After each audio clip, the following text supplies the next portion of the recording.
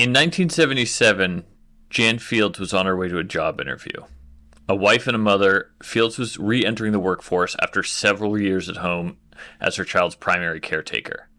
She happened to stop for a soda at a McDonald's and noticed a sign on the milkshake machine. Now hiring, flexible hours. She asked for an application and started work the very next day. But after her first shift, she admits, "I literally cried when I got home," feeling she wasn't suited to the rigorous pace and strict rules. She told her husband she didn't think she would make it at McDonald's.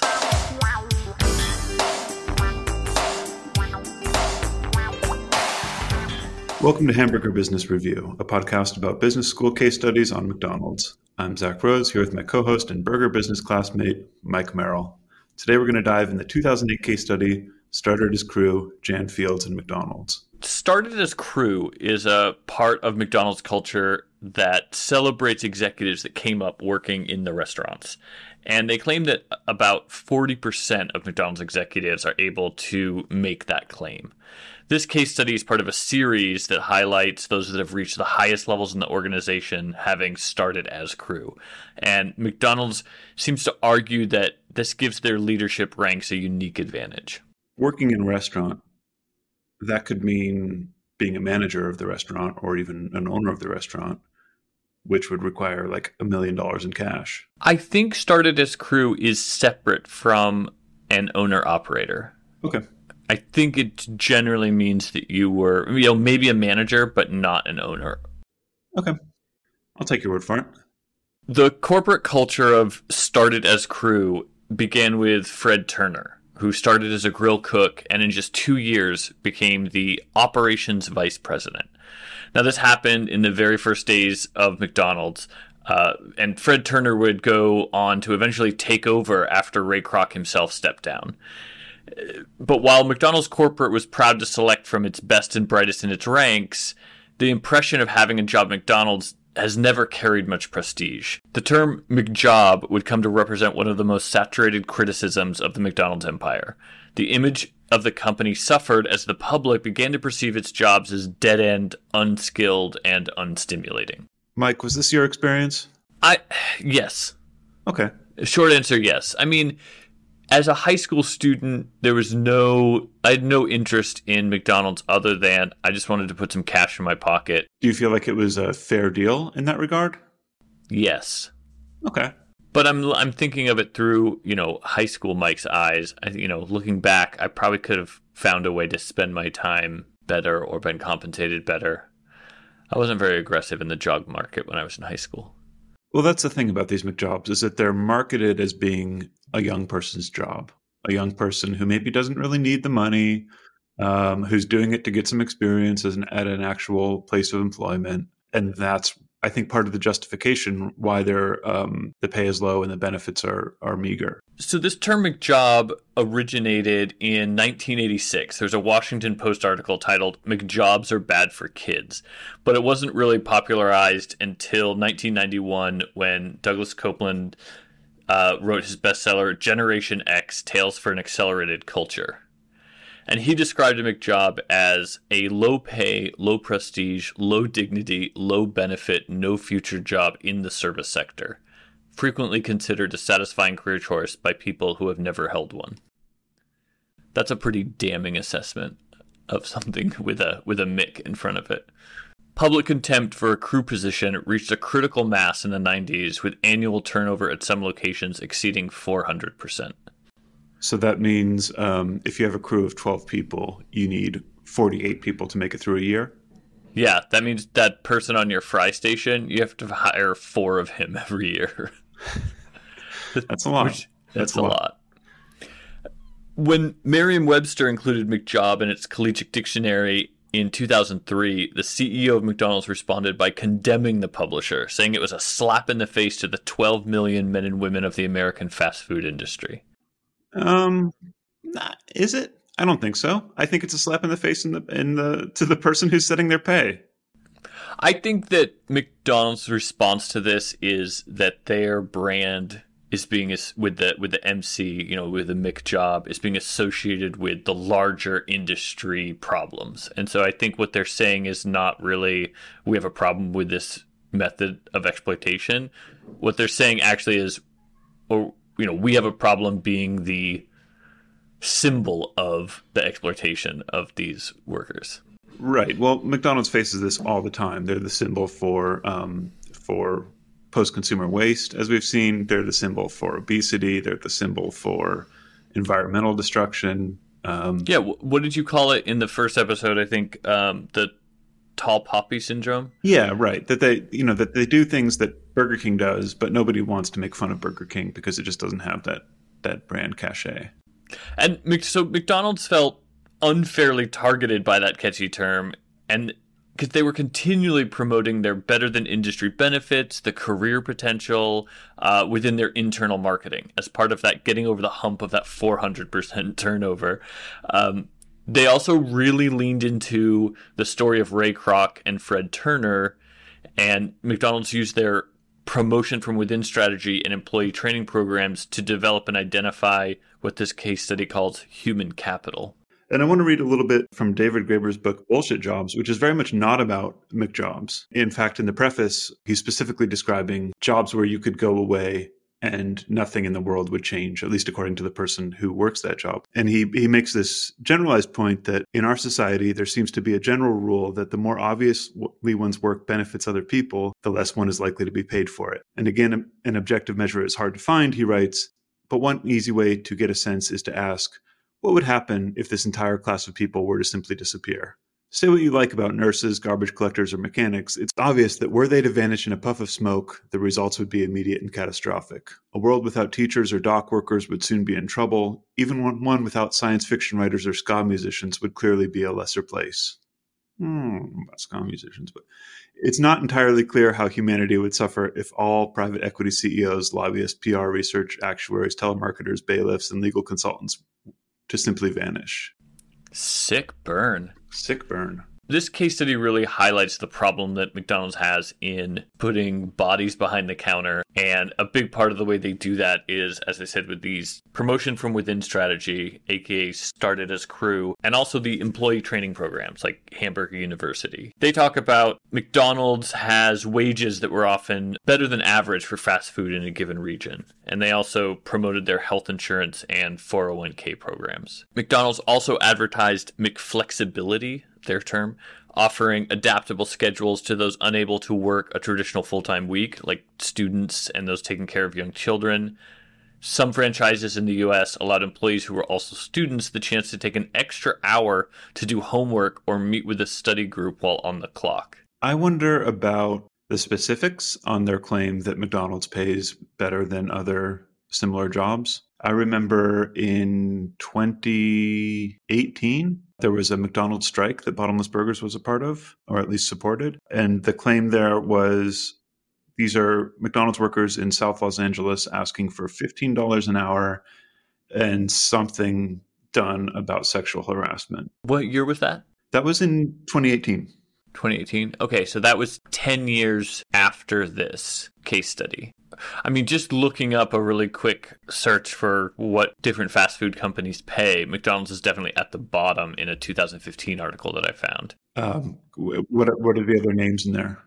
McDonald's, 807, Five Guys, 807, Dunkin' Donuts, 812, Chick-fil-A, 816, Jamba Juice, Noodles, Panera Bread, 840. Let's see who's at the top. Number one, In-N-Out at $11.17 an hour. It's surprising how tight the differences are. Most of them are within that $8 range. Mm-hmm. You're talking a few cents an hour. McDonald's also loves to highlight their Hamburger University, the centralized corporate training program for managers and franchise operators. By 2007, it's an essential path for growth within the company. We got to talk about Jan Fields. Jan Fields went on to master every crew position at McDonald's. She was a hard charger. She was eventually promoted to manager of her store, and over the next decade, she juggled being a mom, finishing college, and working and being promoted several times over and over and over again. Absolute queen. In 2006, after 28 years working at McDonald's, she was named Executive Vice President of McDonald's USA, overseeing nearly 14,000 locations. This case study was published in 2008, but Jan Fields then went on to become president of McDonald's USA in 2010 and was credited with pushing a health-conscious agenda via Happy Meals. She was the one that swapped out fruit for desserts. She reduced the portion size of the fries in the Happy Meal. A watchdog group that works on reducing junk food and marketing said, the healthier options overall are little more than a vehicle for selling more of McDonald's bread and butter, burgers, fries, and soda, but every little bit helps. Fields' push into healthier fare, or at least the appearance of healthy, was a response to this anti-junk food sentiment that was building momentum in 2011. She also spearheaded a push to appeal to a new online power, the mommy blogger. Her rise to the top from her started as crew beginning was key to that appeal. There's a New York Times article that said, it's a success story that, at McDonald's anyway, isn't all that unusual. Countless other executives have what industry analysts like to call ketchup in their veins. Many started with jobs behind the cash register, often earning minimum wage. In 2012, after the first monthly sales drop in 10 years at McDonald's, Fields was fired. She spent 35 years at McDonald's, including as the poster child for this very case study. Even the announcement of her successor included a quote from Fields saying, when I started on fries as a crew member, I had no idea where that job would lead. So to recap, she did a fantastic job at McDonald's. And then when she got to the top of McDonald's USA, she was there for 2 years. She brought in healthier food and they canned her. There was a 1 month decline in overall sales. I think it was 2.2%. It was the first time in 10 years there had been that decline. And it did feel like maybe an opportunity to sort of mix things up and change things. Putting on my cynical hat for a second, do you think it's possible that they hired Jan Fields into the executive vice president and president roles to promote their own culture of hiring from within? And once that was accomplished, it was no longer as important? I think the hired from within or started as crew initiative is still very much part of McDonald's culture. And I think the larger point of this case study is how many people pass through McDonald's and how many of them are found and brought up into the ranks of the corporate structure.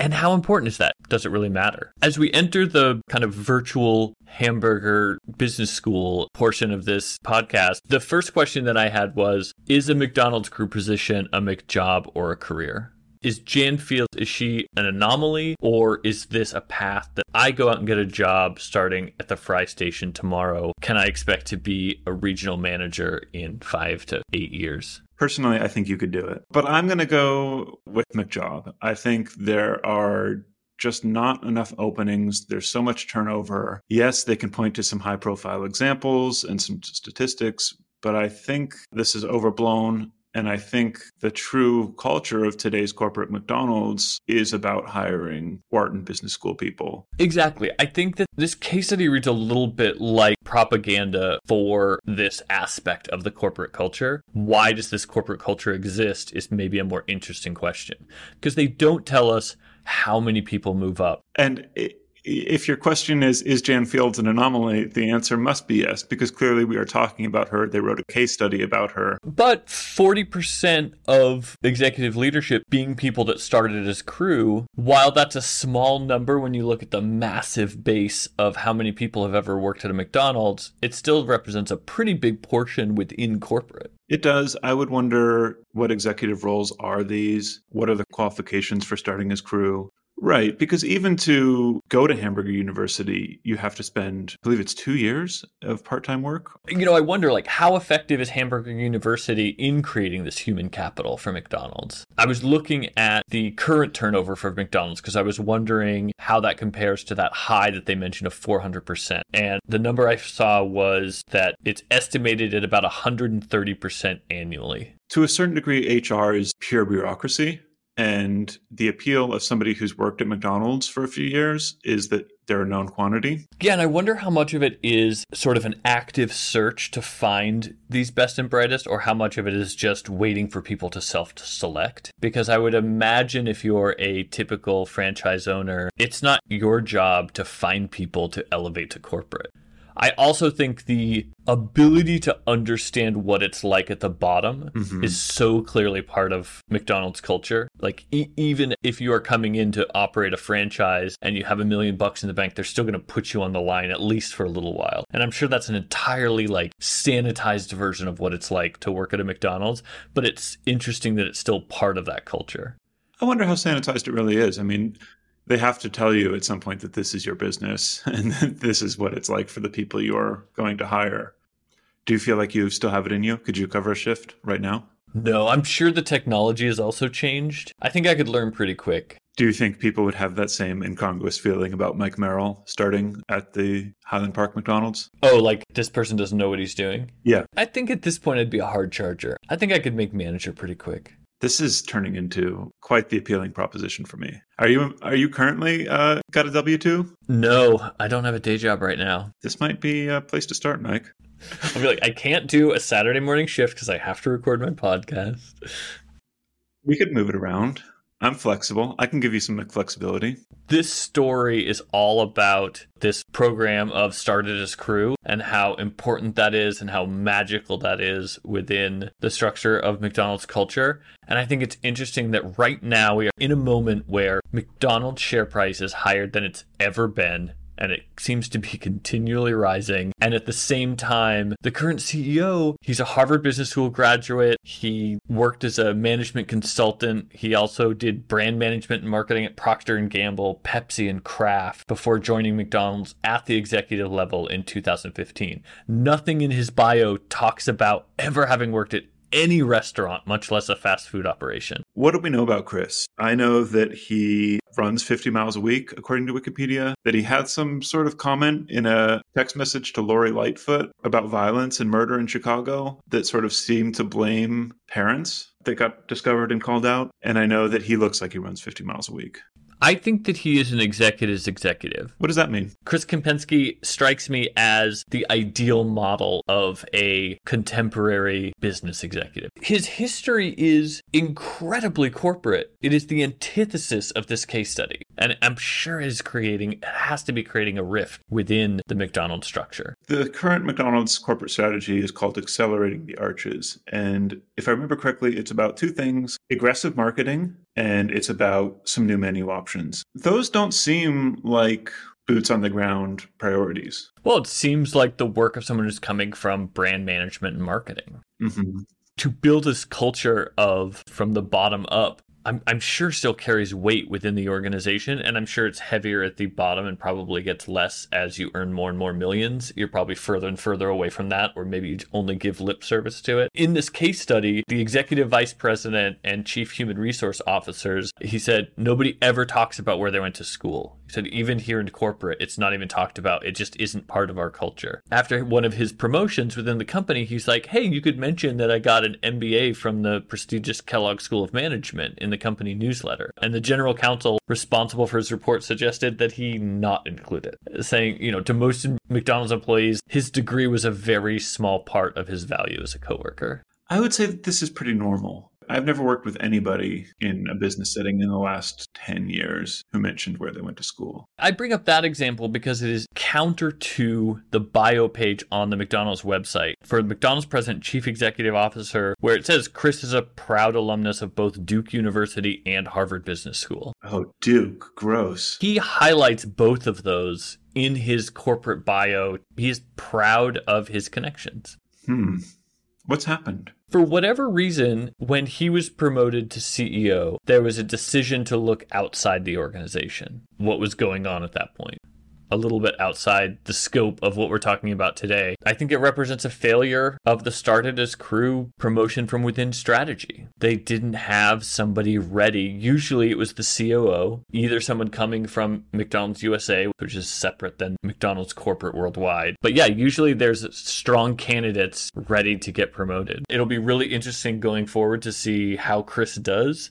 Can he maintain his 50 miles? And how long can he run up the stock price of McDonald's? And what happened to Jan Fields? Her and her husband built a retirement home in Florida. She took her several millions and retired as far as we know. Is that right? She does some public speaking. Her identity is still tied to McDonald's. It's very rare now that you see anything other than talking about her leaving her position. It was only during the changeover that there was a couple mentions that seemed to indicate that she was quote unquote fired. There seems to be a little bit of revisionist history. She maintains her position as a very powerful woman in sort of the retired corporate America. It's a great name. It sounds like they should make a Jan Fields chocolate chip cookie. Oh, I love that idea. Just something to commemorate her service. She operated just ahead of the curves that were coming. It really felt like she was riding the cultural trends appropriately. In 2008, there was an ABC News article, From McMuffins to McLattes, where she was quoted as saying, drinks overall, beverages are a huge growing part of the business. From an industry standpoint, beverages make up to $60 billion. And we see that even today. A large part of what Chris is doing today is focusing on beverages and chicken. And Taco Bell, I recently learned their strategy for the frozen drinks, they basically will make you a Slurpee these days, is that they want you to come in for a drink as a snack and then maybe get some food and then start incorporating Taco Bell, not just as a meal place, but also a snack place. I mean, that's really interesting because going all the way back to our opener in 1977, Jan Fields pops into a McDonald's to get a soda and happens to see the now hiring flexible hours. She was killing time waiting for her actual job interview at a McDonald's before getting pulled onto her wild career adventure. So that ability to be a quick place to just like pop in, get your drink, get your snack, move on. Fast food, fast jobs. And it's interesting that that McDonald's can sustain a 400% turnover rate, that the lowest entry job is that easy to train and that easy to learn. It was, again, this was mid 90s, but I just remember sitting in this back room having to watch VHS tape after VHS tape after VHS tape. Well, I like to think of McDonald's as an educator, and that part of the dollars that I'm spending on the food are going to educate people in these VHS tapes.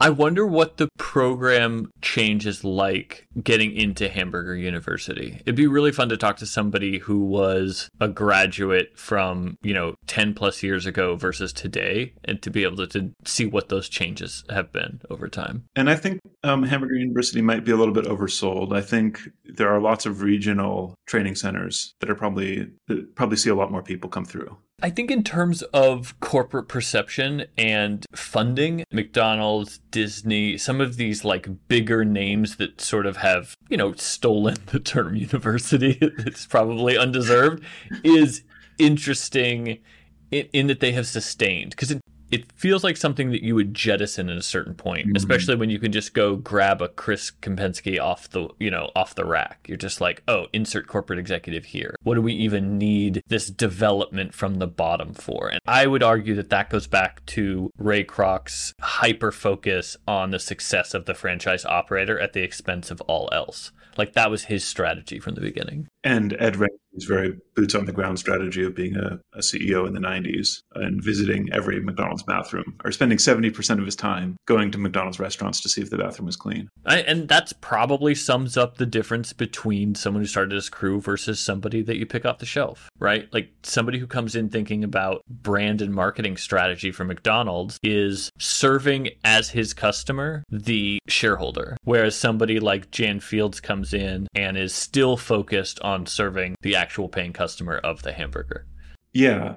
I promise you that Jan Fields has eaten many more hamburgers at McDonald's in her life than Chris Kempinski. I would believe that. Yeah. This episode is recorded Saturday, April 22nd. McDonald's stock is at $292.06 as of market close on Friday. In corporate news, we see that McDonald's is testing cold brew and improving the quality of some of their hamburgers. We have an unconfirmed report that McDonald's CEO took a pay cut either last year or this year. Unconfirmed because we were unable or unwilling to get past the paywall of that article.